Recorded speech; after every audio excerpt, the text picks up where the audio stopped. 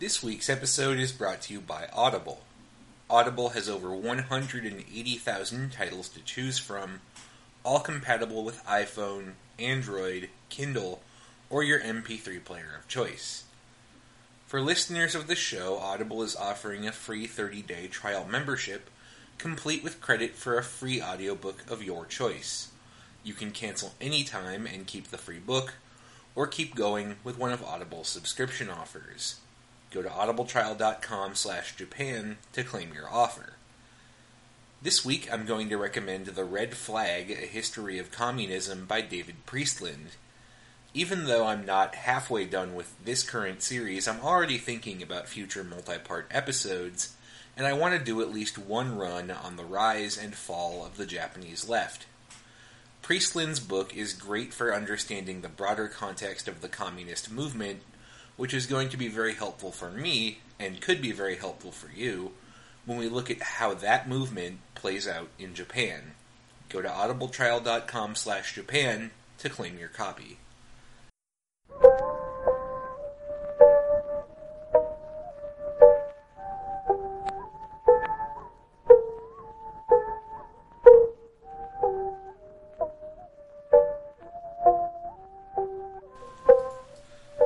Hello, and welcome to the History of Japan podcast, episode 124, The Fall of the Samurai, Part 8.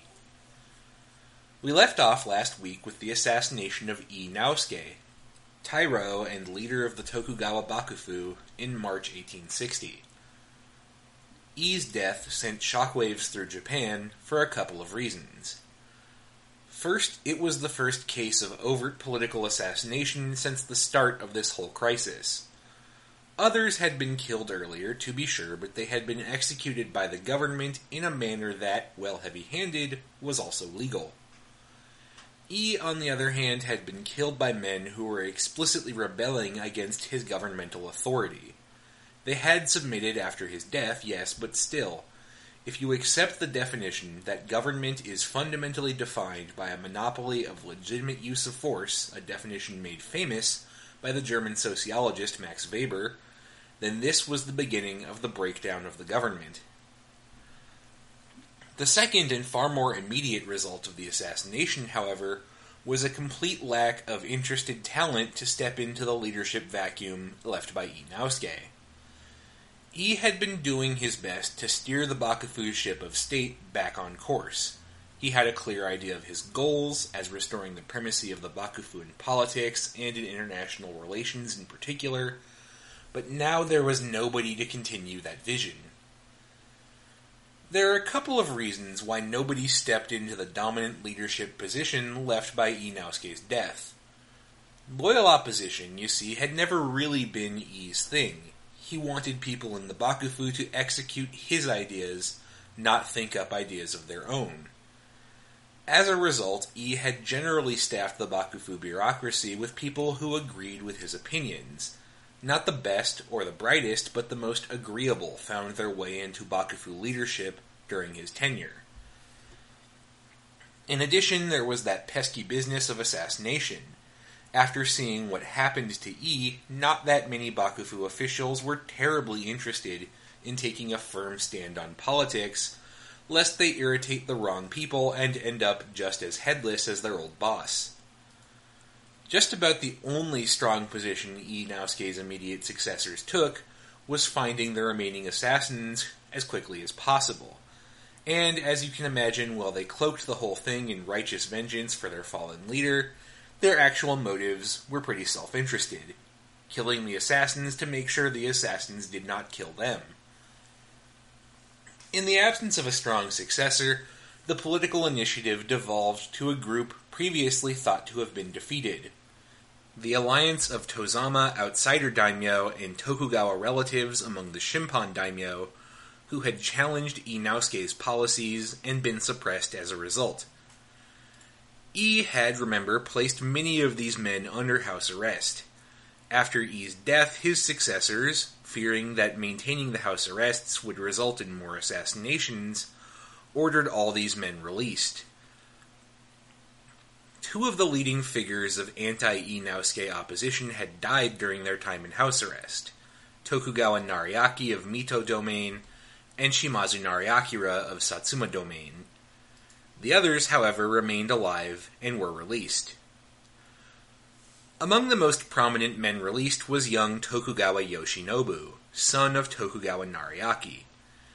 However, Yoshinobu did not become the new daimyo of Mito Domain in his father's wake.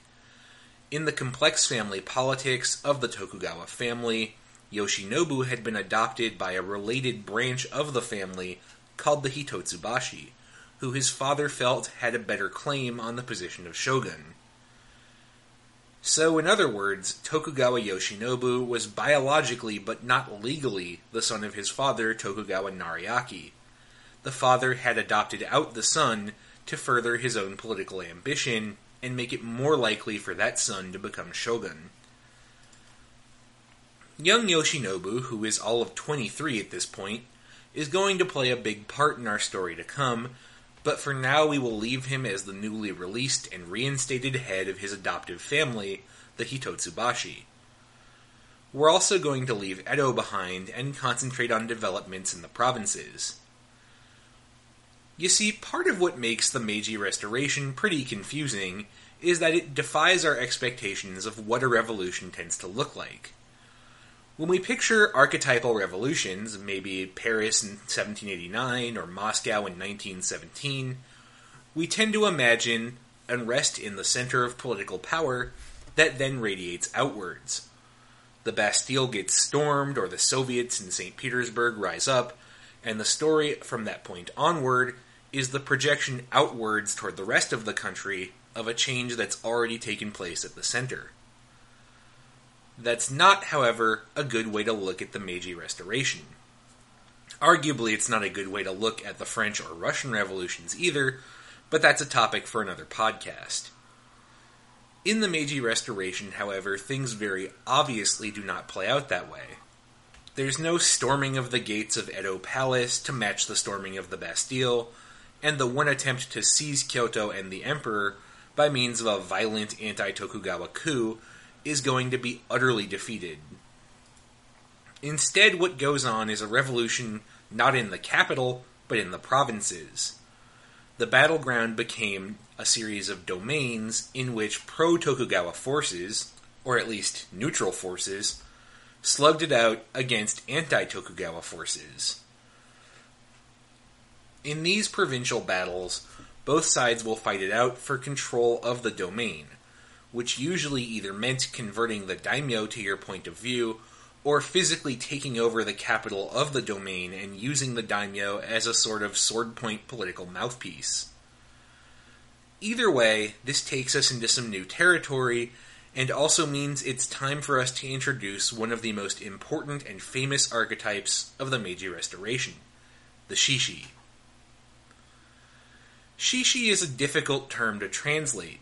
Despite being homophones, the two characters used in the word have different meanings. The final shi is the same one used in the word bushido, which means something like warrior. The first shi means something like plan, intention, or action. So usually shishi is translated as men of spirit or men of action. That does miss a key distinction though. These aren't just men of action, but specifically, and only, samurai of action.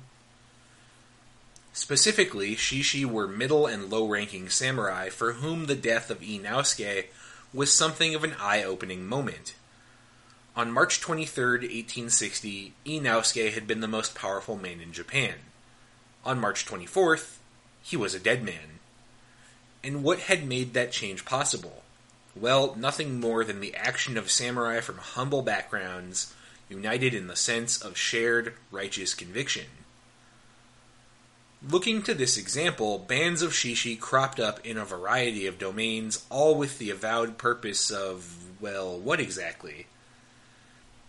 The goals of these militant groups varied from domain to domain, but there tended to be a couple of common threads. First, these groups were anti-bakufu, convinced by Ii Naosuke's purges that the Tokugawa government was rotten to the core. Every shishi group I've ever seen advocated the overthrow of the Tokugawa, though they didn't always agree on what would come next. Second, most shishi groups were in favor of some kind of imperial restoration. That attitude was pretty natural when you think about the analog we've been using this episode, the French Revolution. After 1789, French revolutionaries had to sit down and think about what would come after the fall of the feudal monarchy. The prevailing intellectual trend of the times was the philosophy of the European Enlightenment, and so that philosophy, with its emphasis on freedom, personal liberty, and equality, ended up setting the terms of the discussion for what would come next. Whether you liked the idea or opposed the idea, you were still reacting to the idea of Enlightenment philosophy. In the same way, the trend of intellectual discussion in 1860s Japan was emperor-centric.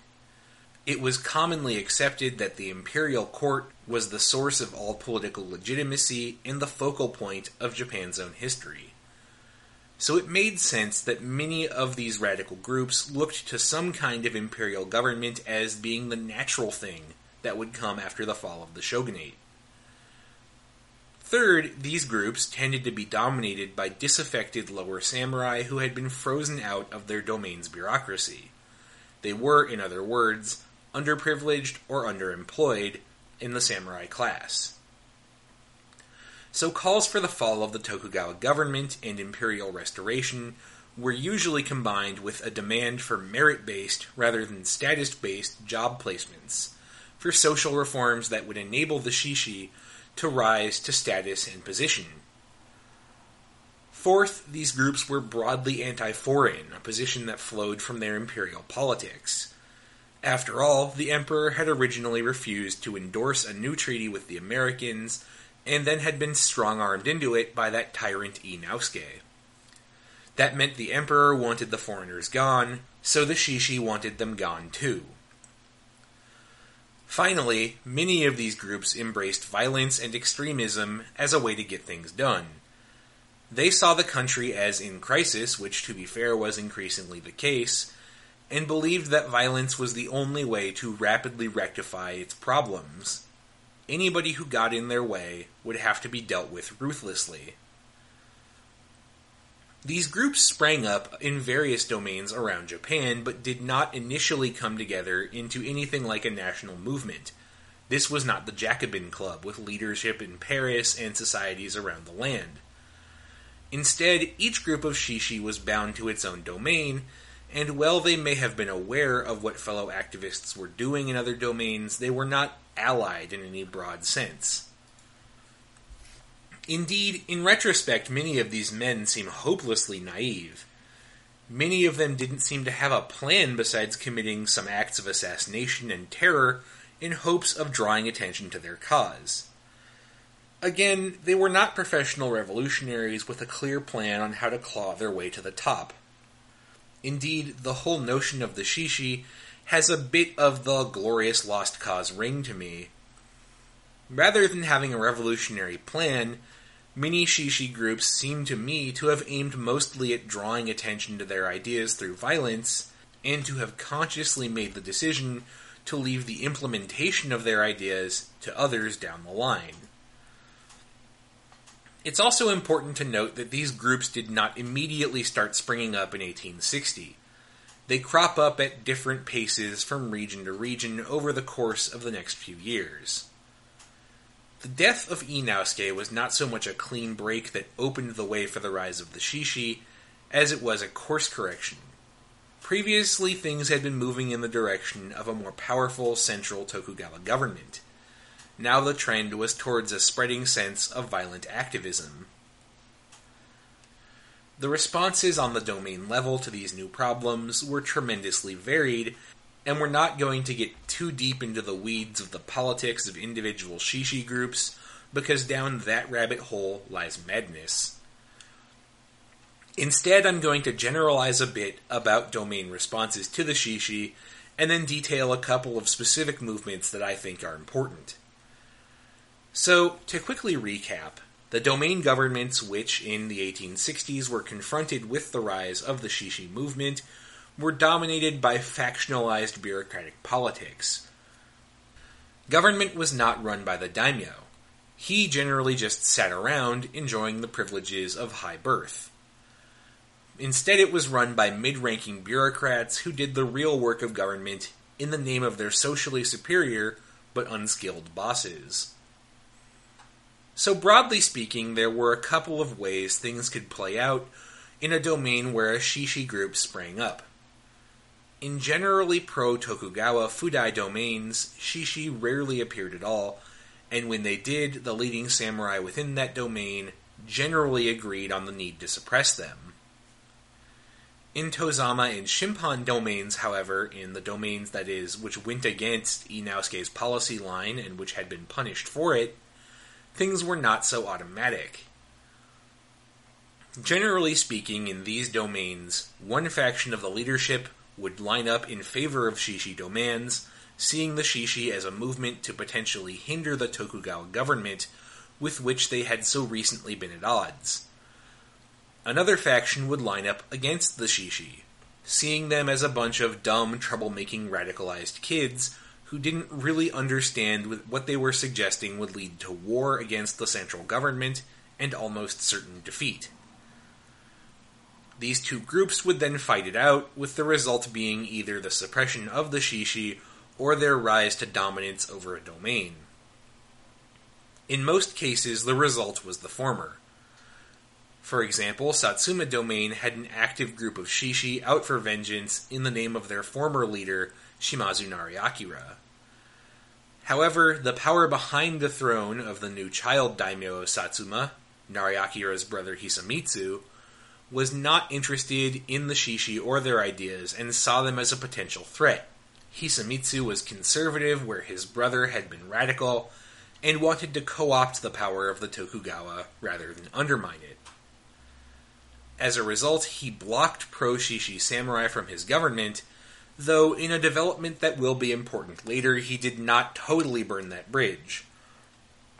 Two samurai who had been close to his brother and were suspected of having shishi ties, Okubo Toshimichi and Saigo Takamori, were kept around as potential conduits through which to reach out to the shishi, should doing so ever become politically expedient or useful.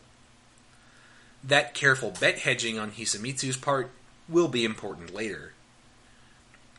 A powerful shishi movement also appeared in Tosa Domain on the island of Shikoku. Tosa, remember, was deeply divided between a ruling upper class who were generally pro-Tokugawa and a lower-ranking group of samurai who were generally anti-Tokugawa. As you might imagine, this was pretty fertile ground for shishi politics, and in 1862, lower-ranking Tosa samurai founded their own shishi society called the Kinnoto, the Honor the Emperor Society. The best-known member of that party was a young samurai named Sakamoto Ryoma, who will definitely be on the test. Sakamoto was from a lower-ranking samurai family. Tosa Domain actually allowed merchants to buy their way into the lower ranks of the samurai class, which was what Sakamoto's great-grandfather had done. However, as you might imagine, just because they'd bought the status didn't mean that samurai of more distinguished pedigrees treated them with any real degree of respect. The Sakamotos had to get by on a fairly meager income with minimal chances for rising in the domain government, and it didn't help that young Ryoma showed little of the intellectual inclinations needed to rise in bureaucratic government. Ryoma did have one talent, though. He was a gifted swordsman, and as a result he was sent by his domain to the national capital at Edo to study swordsmanship. It was while in Edo, at the tender age of 17, that Sakamoto heard the news that an American fleet had come into Edo Harbor and demanded an audience with the shogun. This moment, the arrival of Commodore Perry, really became one of the defining moments in Sakamoto's political development. He bitterly felt the sense of national humiliation at the hands of the foreigner, with the depth of political rage that only 17-year-olds can really muster. The West was dangerous and untrustworthy, and the only way to deal with the threat it presented was with the hardest line possible. 5 years later, Sakamoto would return to his home domain of Tosa, but the experience of helplessness in the face of the foreign threat would energize him and come to define his political career. Sakamoto quickly slipped into radical politics and became convinced that a totally unyielding stance against the West was the only way to ensure Japan's future. In that context, the radical politics of the shishi fit him very well. He joined up with the Kinnoto shortly after its founding. Sakamoto, however, would soon split from the party he had just joined. In fact, it proved too radical for him. The Kinnoto leadership was incensed when it requested a voice in the government of Tosa Domain, but was denied one by the leadership. The other members of the group endorsed a campaign of violent terror and assassination in reprisal for their perceived ill treatment. Sakamoto, however, objected to this plan. He was not in favor of starting a violent conflict inside the domain itself. He also disapproved of the narrow focus of the Kinnoto.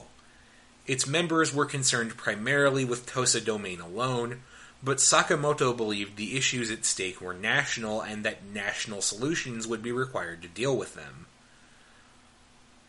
When his fellow party members refused to listen to him, Sakamoto made a momentous decision. He would leave not only the Kinnoto, but Tosa Domain itself. Without permission from the domain government, which functionally made him an outlaw, Sakamoto snuck out of the domain, abandoning both his former allies and his own family. His relatives were devastated.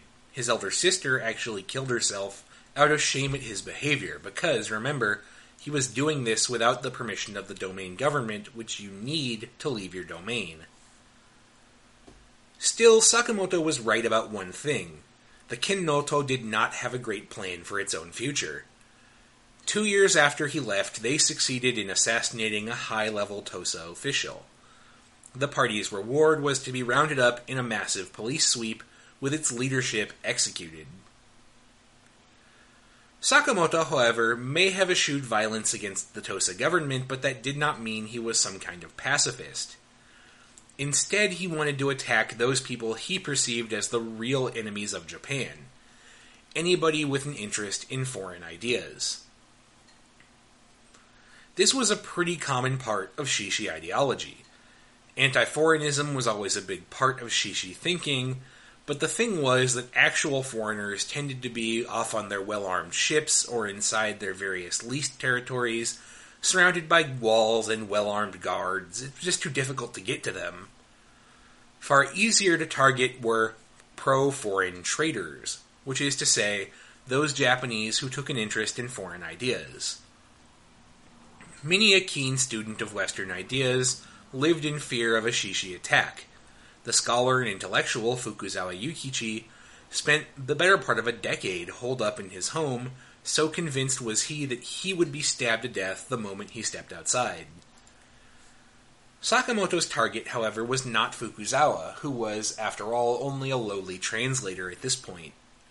Instead, he went after somebody more prominent, the commandant of the Tokugawa Bakufu's naval training school in Nagasaki, where the Tokugawa were training up cadets to form the core of a modern national navy that could protect the home islands from the foreigners. That commandant was none other than our old friend Katsu Kaishu. If you don't remember Katsu, he was one of the students of Sakuma Shozan of Eastern ethics and Western science fame. The son of a drunk, Katsu Kaishu compensated for his father's failures by becoming a lifelong overachiever. His passion had always been naval affairs, and he'd been the one to captain Japan's first voyage abroad in 1860 to ratify the Harris Treaty. So clearly, here's a prominent pro-foreign quote-unquote traitor who could be dealt with very publicly. At least that was the plan, but it didn't really work out. The whole thing got flipped on its head in one of the most dramatic moments in Japanese history, and a moment that if it weren't attested to in multiple places by multiple people, I would assume was made up. You see, when Sakamoto made it to Nagasaki, he found Kaishu without too much trouble, and one day ambushed him in a secluded part of town. Yet, Seeing an armed man rushing at him, Kaishu did not panic or run or beg for his life. Instead, he simply asked to be allowed to explain himself and why he felt foreign technology was worth understanding, and Sakamoto, in a move that has always baffled me, said, "Okay." Picture that, really, if you will. A man rushes in to kill you, and instead of running or hiding or trying to grab the nearest heavy object and taking a swing, you start launching into an explanation of why killing you would be a bad idea. We don't know what Kaishu's exact words were. We have only a general idea, with the main theme being that Westerners could only be stopped by Western technology, so defending Japan required that technology. But however he phrased it, it must have been very convincing, because not only did Katsu Kaishu convince Sakamoto Ryoma not to kill him, Sakamoto then also asked to become Katsu Kaishu's student. Kaishu, incredibly, said yes. Sakamoto Ryoma, overnight, went from radical shishi to the chief lieutenant of Katsu Kaishu at the Bakufu Naval Academy. Kaishu's speech convinced him that fighting against foreign technology was foolhardy, and that it was necessary to protect Japan to bring Western ideas and technology in instead of trying to expel them. That's where we'll leave him for now, but we'll have a lot more to say about young Sakamoto Ryoma before things come to an end. The other important shishi movement I want to talk about is unfortunately not quite as dramatic as the sudden career changes of Sakamoto Ryoma, but arguably it's way more important. Here we have to return to the domain of Choshu. Choshu, if you'll remember, was in the southwest, at the tip of the main island of Honshu. The lords of Choshu, the Mori family, had been opponents of the Tokugawa and remained, if not openly antagonistic, at least somewhat hostile to Tokugawa hegemony. Most recently, the Mori had been forced by Ii Naosuke to hand over one of their most prominent intellectuals, young Yoshida Shoin, for execution. Yoshida himself might be dead, but his students were not, and as you might imagine, they became the core of an anti-Tokugawa radical shishi movement in Choshu. One man rose to lead them, Takasugi Shinsaku, who, all of 21 at the time of his teacher's death, was one of the oldest of Yoshida's students.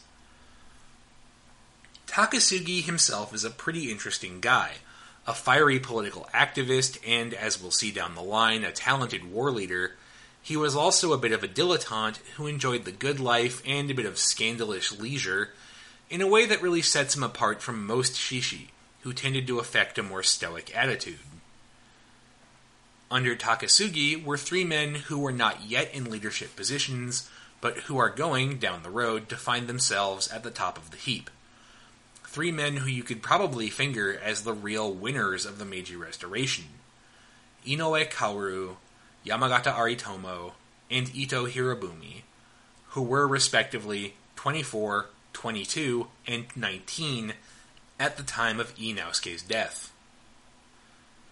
At this moment, they're fresh-faced recruits in Takasugi's little political club, but you can rest assured we'll be spending a good amount of time with these three in weeks to come. What makes Takasugi interesting, however, is that he's one of very few shishi leaders who succeeded in getting a degree of official sanction and protection from his domain. A faction within Choshu's government decided to protect Takasugi and his followers and give him relative freedom to operate.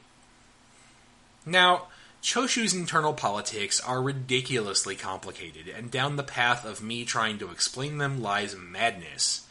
So I'm just going to give you the short version for why Takasugi was tolerated.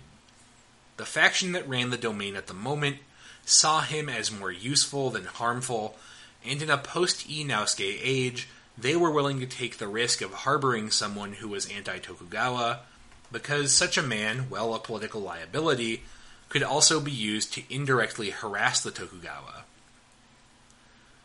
Shishi politics are going to be a big part of our story going forward, but for now I'm going to leave the men of spirit right here. They're a rising political force that is increasingly threatening the stability of the government, but right now they're more of a nuisance than an actual threat. Next week, we're going to turn back to the center of political action on the national stage. In the wake of Ii Naosuke's death, the Bakufu is going to take a new, relatively conciliatory direction with the imperial court, but as it attempts to bring a degree of stability, the Bakufu will be forced to confront rising political violence. Assassination was now a viable political tool, and as we'll see in the coming weeks, it will increasingly become the tool of first and last resort for shishi around Japan. That's all for this week. Thank you very much for listening. Special thanks this week to Trevor Stewart, Stephanie Ellis, and Chad Hewitt for donating to support the show.